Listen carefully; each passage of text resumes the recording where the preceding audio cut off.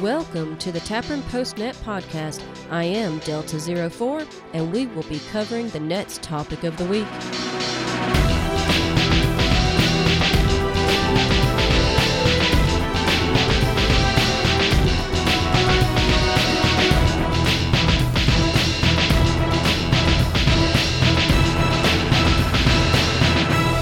Welcome, y'all. I am Delta 04, located in the Redoubt of the South.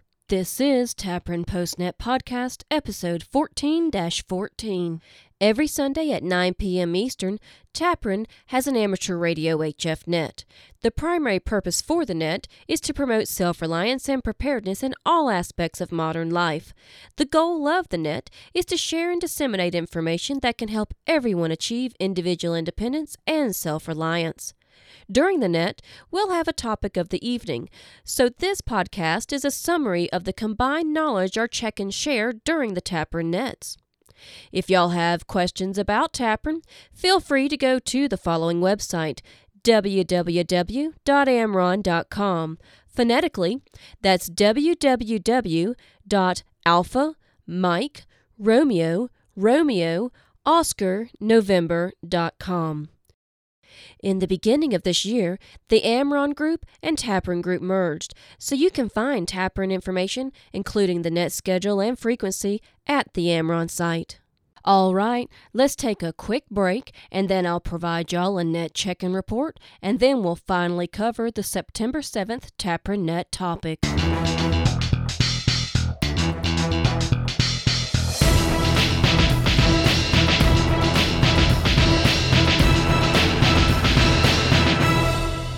And we're back. For September 7th, 2014, Tapron had a total of 21 check-ins from the following states: Virginia 5, Florida 4, Kentucky 3, Pennsylvania 2, and 1 each from the following states: Ohio, Alabama, South Carolina, Georgia, Tennessee, and New York. And we also had 1 check-in from Quebec, Canada.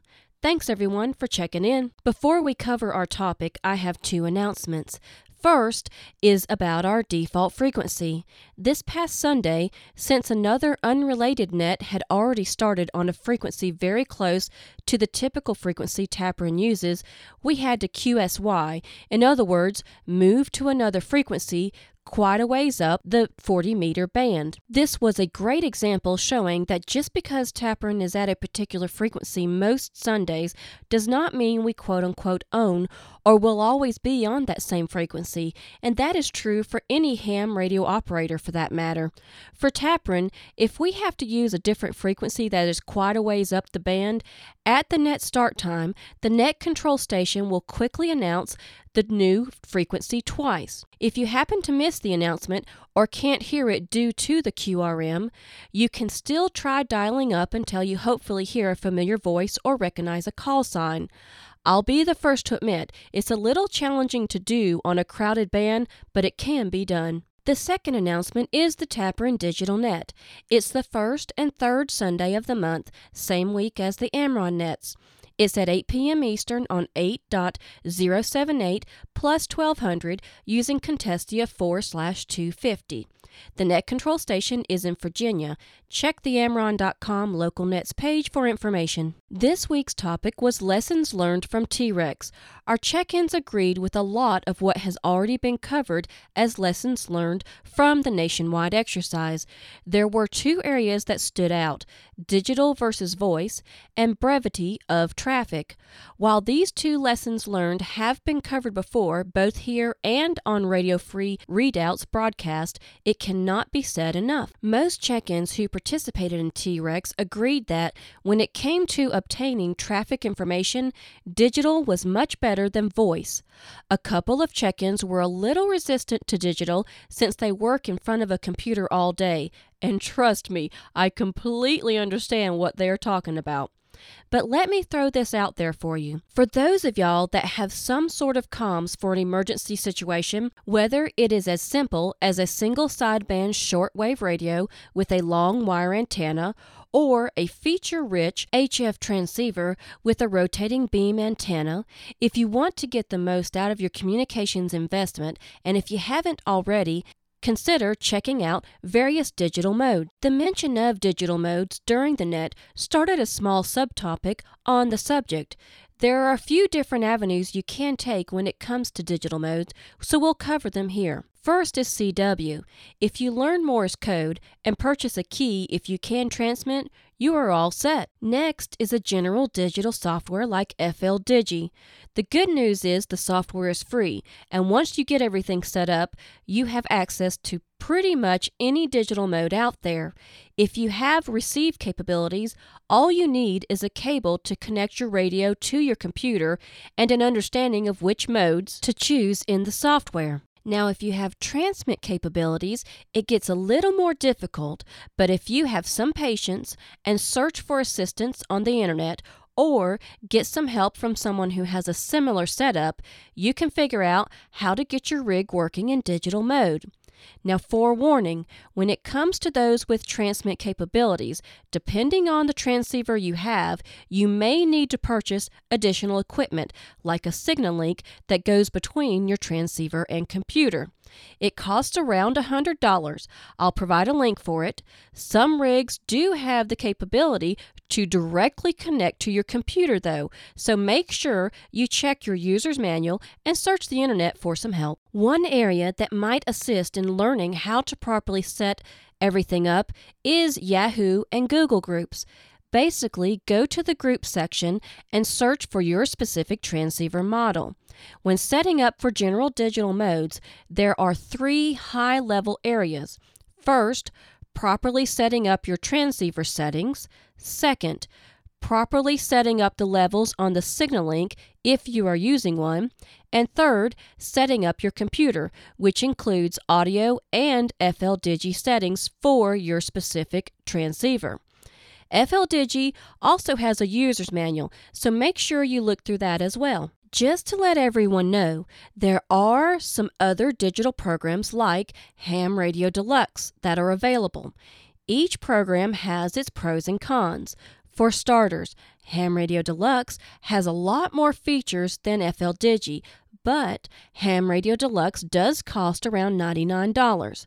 While FLDigi does not offer as many features, it is free, and the programmers also created a couple of add-on programs called FL Message and FL Wrap, which is geared more toward emergency communications. For instance, some groups like ARES, RACES, Mars, FEMA, and Red Cross have pre-formatted forms to pass information. The FL Message programmers built these same forms into the program, where you fill out information in each field of the form, and then FL Message saves the traffic message in a format that, once you transmit it and it's received by someone else who also has FLDigi and FL Message, it populates the same form for the recipient in their FL Message program. Now that may sound a little confusing, but FLDigi does have a help section if you are interested. Keep in mind there is one drawback to FL Message. You cannot use just any digital mode for the forms that the programmers have built into the add-on program. For instance, Contestia does not work with the pre-formatted forms in FL Message. Amron is currently using Contestia 4/250 because it's a very reliable mode for nationwide comms. During T-Rex, some folks used a custom form. While the forms looked great and were very easy to read and understand, unfortunately, the message took a long time to transmit, which brings us to our second T-Rex lessons learned: brevity of traffic. When it comes to emergency communications, it doesn't matter whether it's voice or digital mode. Consider trying to obtain and/or send information as quickly and accurately as possible. While receiving doesn't use as much battery power as transmitting, the reality is the longer you have that radio powered up, the further those batteries are going to drain. No matter whether you are using your Channel 3 FRS handheld, your VHF UHF mobile rig, or your base station HF rig. Do your best to get rid of all the frills and unnecessary words, but still get that message across. Amron plans to improve this for future exercises. Even within your own family or group, you can do the same thing, especially when it comes to local communications using your handhelds. Find a way to get information across to others as quickly as possible. It could be something as simple as using keywords that everyone in your group understands. And don't forget to find ways to copy quicker also. For instance, for those who are on CommsWatch and they might be able to type faster than they can write, it might be a good idea to have a laptop in front of them so they can type what they are locally hearing. If you don't have the luxury of having a laptop in front of you, maybe learn some shorthand to help you pencil and paper copy quicker.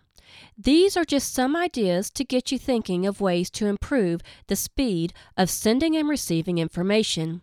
If you haven't already, consider talking to your family or group to come up with your own ideas that work specifically for y'all. One final note. Another check-in mentioned another digital mode which is used today with some of the Amron folks. It's WinLink 2000, which is the combination of WinMore and RMS Express. Unlike using the digital modes with FLDigi, which anyone with FLDigi and a knowledge of what the specific modes sound like can receive what you are sending. With WinLink 2000, it's private. Even if someone recognizes you are using WinLink 2000, unless they are also part of that registered group or the message is specifically addressed to their call sign, they cannot receive it. If you have a couple of folks in your group that both have WinLink 2000, y'all can privately communicate with each other. And another great benefit of WinLink 2000 is that you do not have to be in front of your rig to send and receive. For instance, you can have a message typed out and in the outbox ready to go. As long as you leave the rig and computer on, you can go and take care of other tasks, and then whenever your other contact connects, the rig will, for lack of better words, talk to each other and receive whatever is in each other's outbox. I'll provide a link on the Amron.com website for anyone interested in learning more about that mode. Well, y'all, some great lessons learned came from T-Rex. If you haven't read through the related articles on Amron.com, whenever you get some time, consider looking through them. Some of those lessons learned will be applied to Amron in the coming weeks, and I hope you will also be able to take away some of those same lessons learned to help improve your own group's emergency communication plan. All right, y'all, that is all for this episode. A special thanks to those who checked into the net and provided us all the great information to share. God bless everyone. Until next week, this is Delta 04, clear.